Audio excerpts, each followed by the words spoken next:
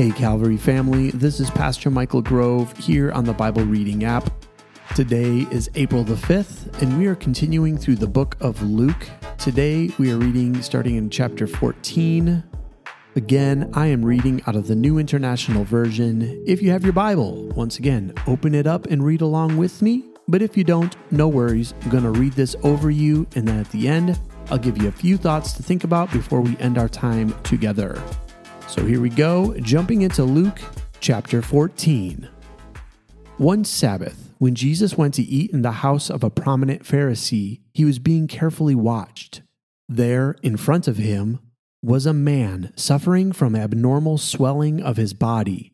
Jesus asked the Pharisees and experts in the law, "Is it lawful to heal on the Sabbath or not?" But they remained silent. So taking hold of the man, he healed him and sent him on his way. Then he asked them, "If one of you has a child or an ox that falls into a well on the Sabbath day, will you not immediately pull it out?" And they had nothing to say. When he noticed how the guests picked the places of honor at the table, he told them this parable. When someone invites you to a wedding feast, do not take the place of honor, for a person more distinguished than you may have been invited. If so, the host who invited both of you will come and say to you, "Give this person your seat." Then, humiliated, you will have to take the least important place. But when you are invited, take the lowest place, so that when your host comes, he will say to you, "Friend, move up to a better place." Then you will be honored in the presence of all the other guests. For all those who exalt themselves will be humbled, and those who humble themselves will be exalted. Then Jesus said to his host, "When you give a luncheon or dinner, do not invite your friends, your brothers or sisters, your relatives, or your rich neighbors. If you do, they might invite you back, and so you will be repaid. But when you give a banquet, invite the poor, the crippled, the lame, the blind, and you will be blessed. Although they cannot repay you, you will be repaid at the resurrection of the righteous." When one of those at the table with him heard this, he said to Jesus, "Blessed is the one who will eat at the feast in the kingdom of God." Jesus replied, "A certain man was preparing a great banquet and invited many guests. At the time of the banquet, he sent his servant to tell those who had been invited, 'Come, for everything is now ready.' But they all alike began to make excuses. The first said, 'I have just bought a field. I must go and see it. Please excuse me.' Another said, 'I have just bought 5 yoke of oxen, and I'm on my way to try them out. Please excuse me.' Still another said, 'I just got married, so I can't come.' The servant came back and reported this to his master.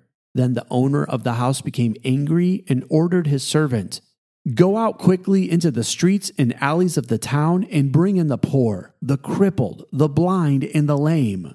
'Sir,' the servant said, 'what you ordered has been done, but there is still room.'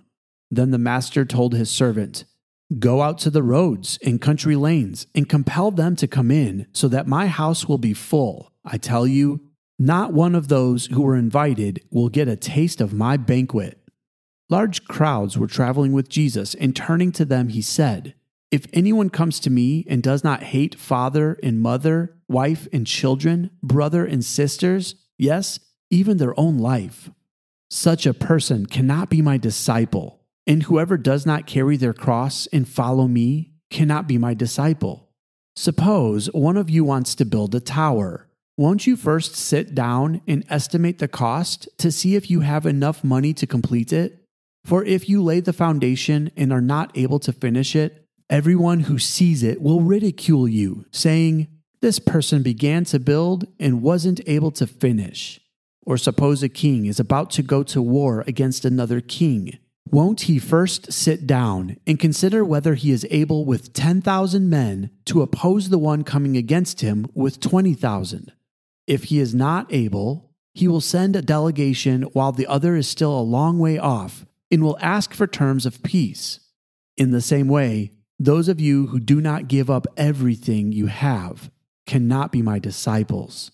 Salt is good, But if it loses its saltiness, how can it be made salty again? It is fit neither for the soil nor for the manure pile. It is thrown out. Whoever has ears, let them hear. Luke chapter 15. Now the tax collectors and sinners were all gathering around to hear Jesus. But the Pharisees and the teachers of the law muttered, "This man welcomes sinners and eats with them." Then Jesus told them this parable. Suppose one of you has 100 sheep and loses one of them. Doesn't he leave the 99 in the open country and go after the lost sheep until he finds it? And when he finds it, he joyfully puts it on his shoulders and goes home. Then he calls his friends and neighbors together and says, "Rejoice with me, I have found my lost sheep." I tell you that in the same way, there will be more rejoicing in heaven over one sinner who repents than over 99 righteous persons who do not need to repent. Or suppose a woman has 10 silver coins and loses one. Doesn't she light a lamp, sweep the house, and search carefully until she finds it? And when she finds it, she calls her friends and neighbors together and says, "Rejoice with me, I have found my lost coin." In the same way, I tell you, there is rejoicing in the presence of the angels of God over one sinner who repents. Jesus continued, There was a man who had 2 sons. The younger one said to his father, "Father, give me my share of the estate." So he divided his property between them. Not long after that, the younger son got together all he had, set off for a distant country, and there squandered his wealth in wild living.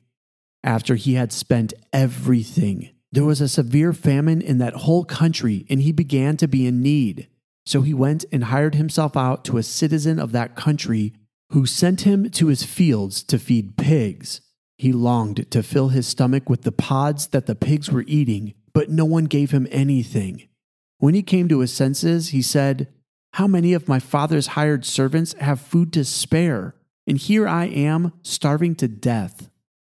I will set out and go back to my father and say to him, 'Father, I have sinned against heaven and against you. I am no longer worthy to be called your son. Make me like one of your hired servants.' So he got up and went to his father. But while he was still a long way off, his father saw him and was filled with compassion for him. He ran to his son, threw his arms around him, and kissed him. The son said to him, 'Father, I have sinned against heaven and against you. I am no longer worthy to be called your son.' But the father said to his servants, 'Quick, bring the best robe and put it on him. Put a ring on his finger and sandals on his feet. Bring the fattened calf and kill it. Let's have a feast and celebrate. For this son of mine was dead and is alive again. He was lost and is found.' So they began to celebrate. Meanwhile, the older son was in the field. When he came near the house, he heard music and dancing. So he called one of the servants and asked him what was going on. 'Your brother has come home,' he replied, 'and your father has killed the fattened calf because he has him back safe and sound.' The older brother became angry and refused to go in. So his father went out and pleaded with him. But he answered his father, 'Look, all these years I've been slaving for you and never disobeyed your orders. Yet you never gave me even a young goat so I could celebrate with my friends. But when this son of yours, who has squandered your property with prostitutes, comes home, you kill the fattened calf for him.' 'My son,' the father said, 'you are always with me, and everything I have is yours. But we had to celebrate and be glad, because this brother of yours was dead and is alive again. He was lost and is found.'" Luke chapter 16. Jesus told his disciples, "There was a rich man whose manager was accused of wasting his possessions. So he called him in and asked him, 'What is this I hear about you? Give an account of your management, because you cannot be manager any longer.' The manager said to him, 'What shall I do now? My master is taking away my job. I'm not strong enough to dig, and I'm ashamed to beg. I know what I'll do so that when I lose my job here, people will welcome me into their houses." So he called in each one of his master's debtors. He asked the first, "How much do you owe my master?" 900 gallons of olive oil, he replied. The manager told him, "Take your bill, sit down quickly, and make it 450. Then he asked the second, "And how much do you owe?" 1,000 bushels of wheat, he replied.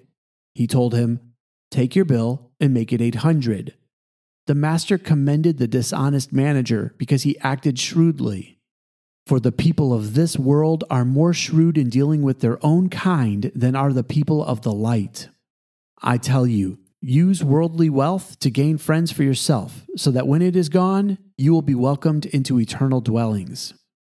Whoever can be trusted with very little can be trusted with much, and whoever is dishonest with very little will also be dishonest with much. So if you have not been trustworthy in handling worldly wealth, who will trust you with true riches?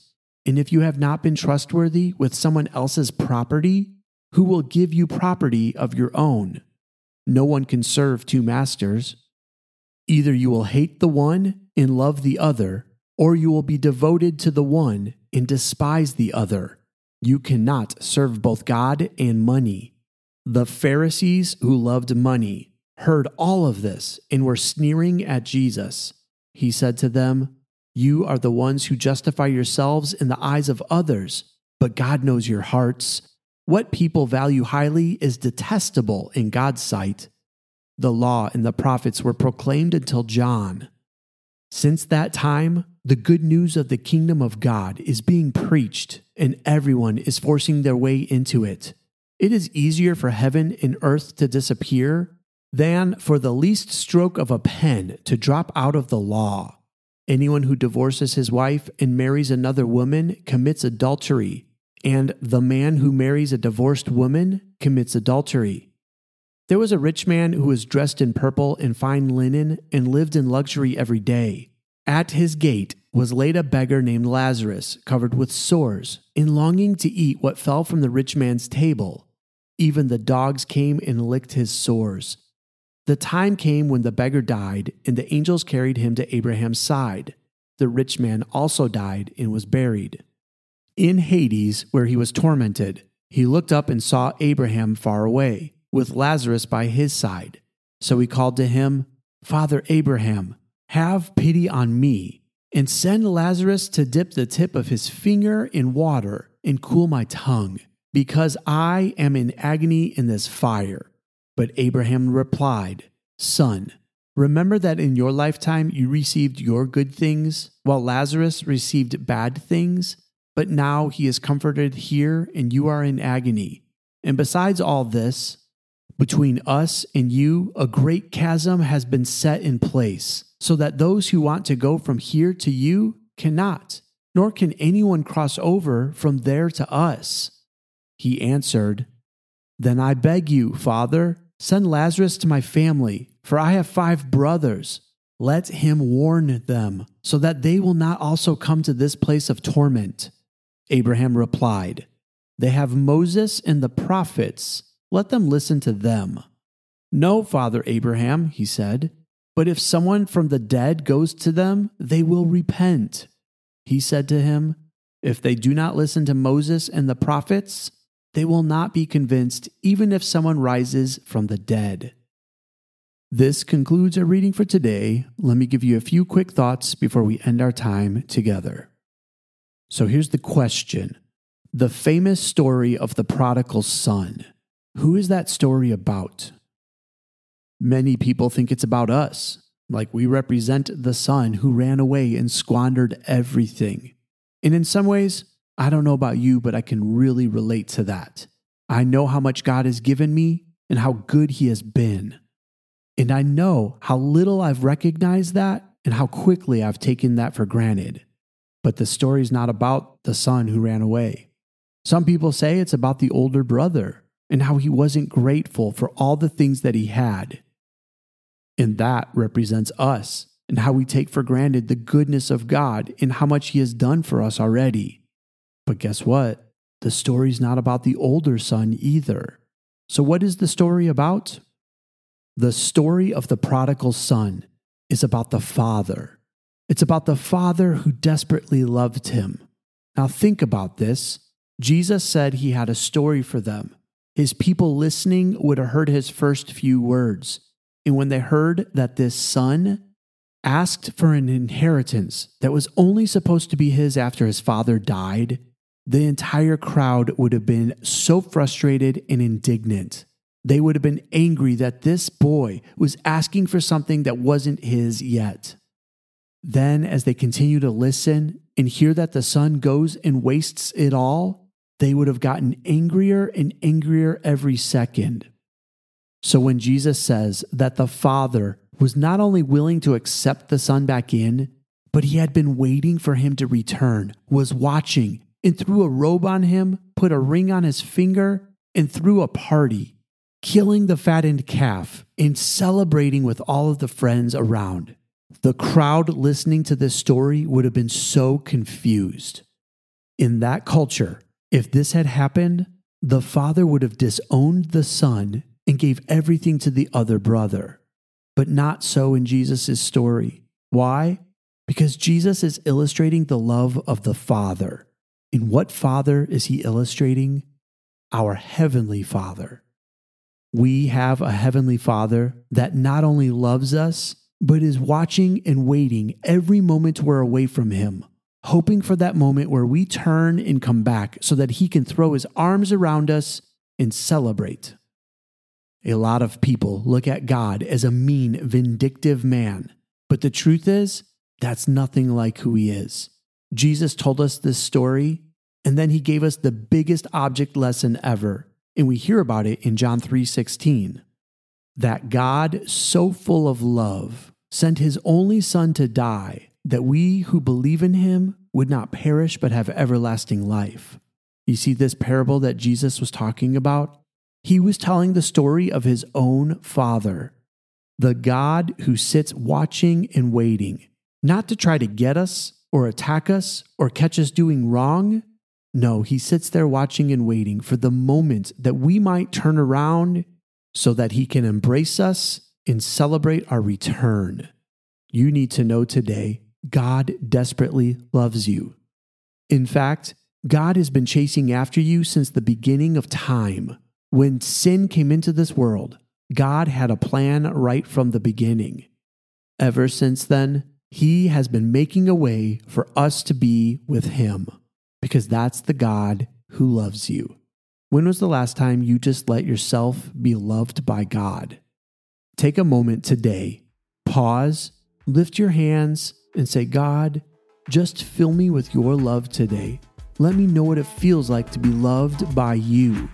In fact, I'm praying that right now as you're listening, the love of God flows into you and covers you in every single way, that you might know how good he is, how faithful he is, and how much he wants to be with you. So allow yourself to be loved by the Creator of all things. That's all the time we have for today. I love you, and God bless.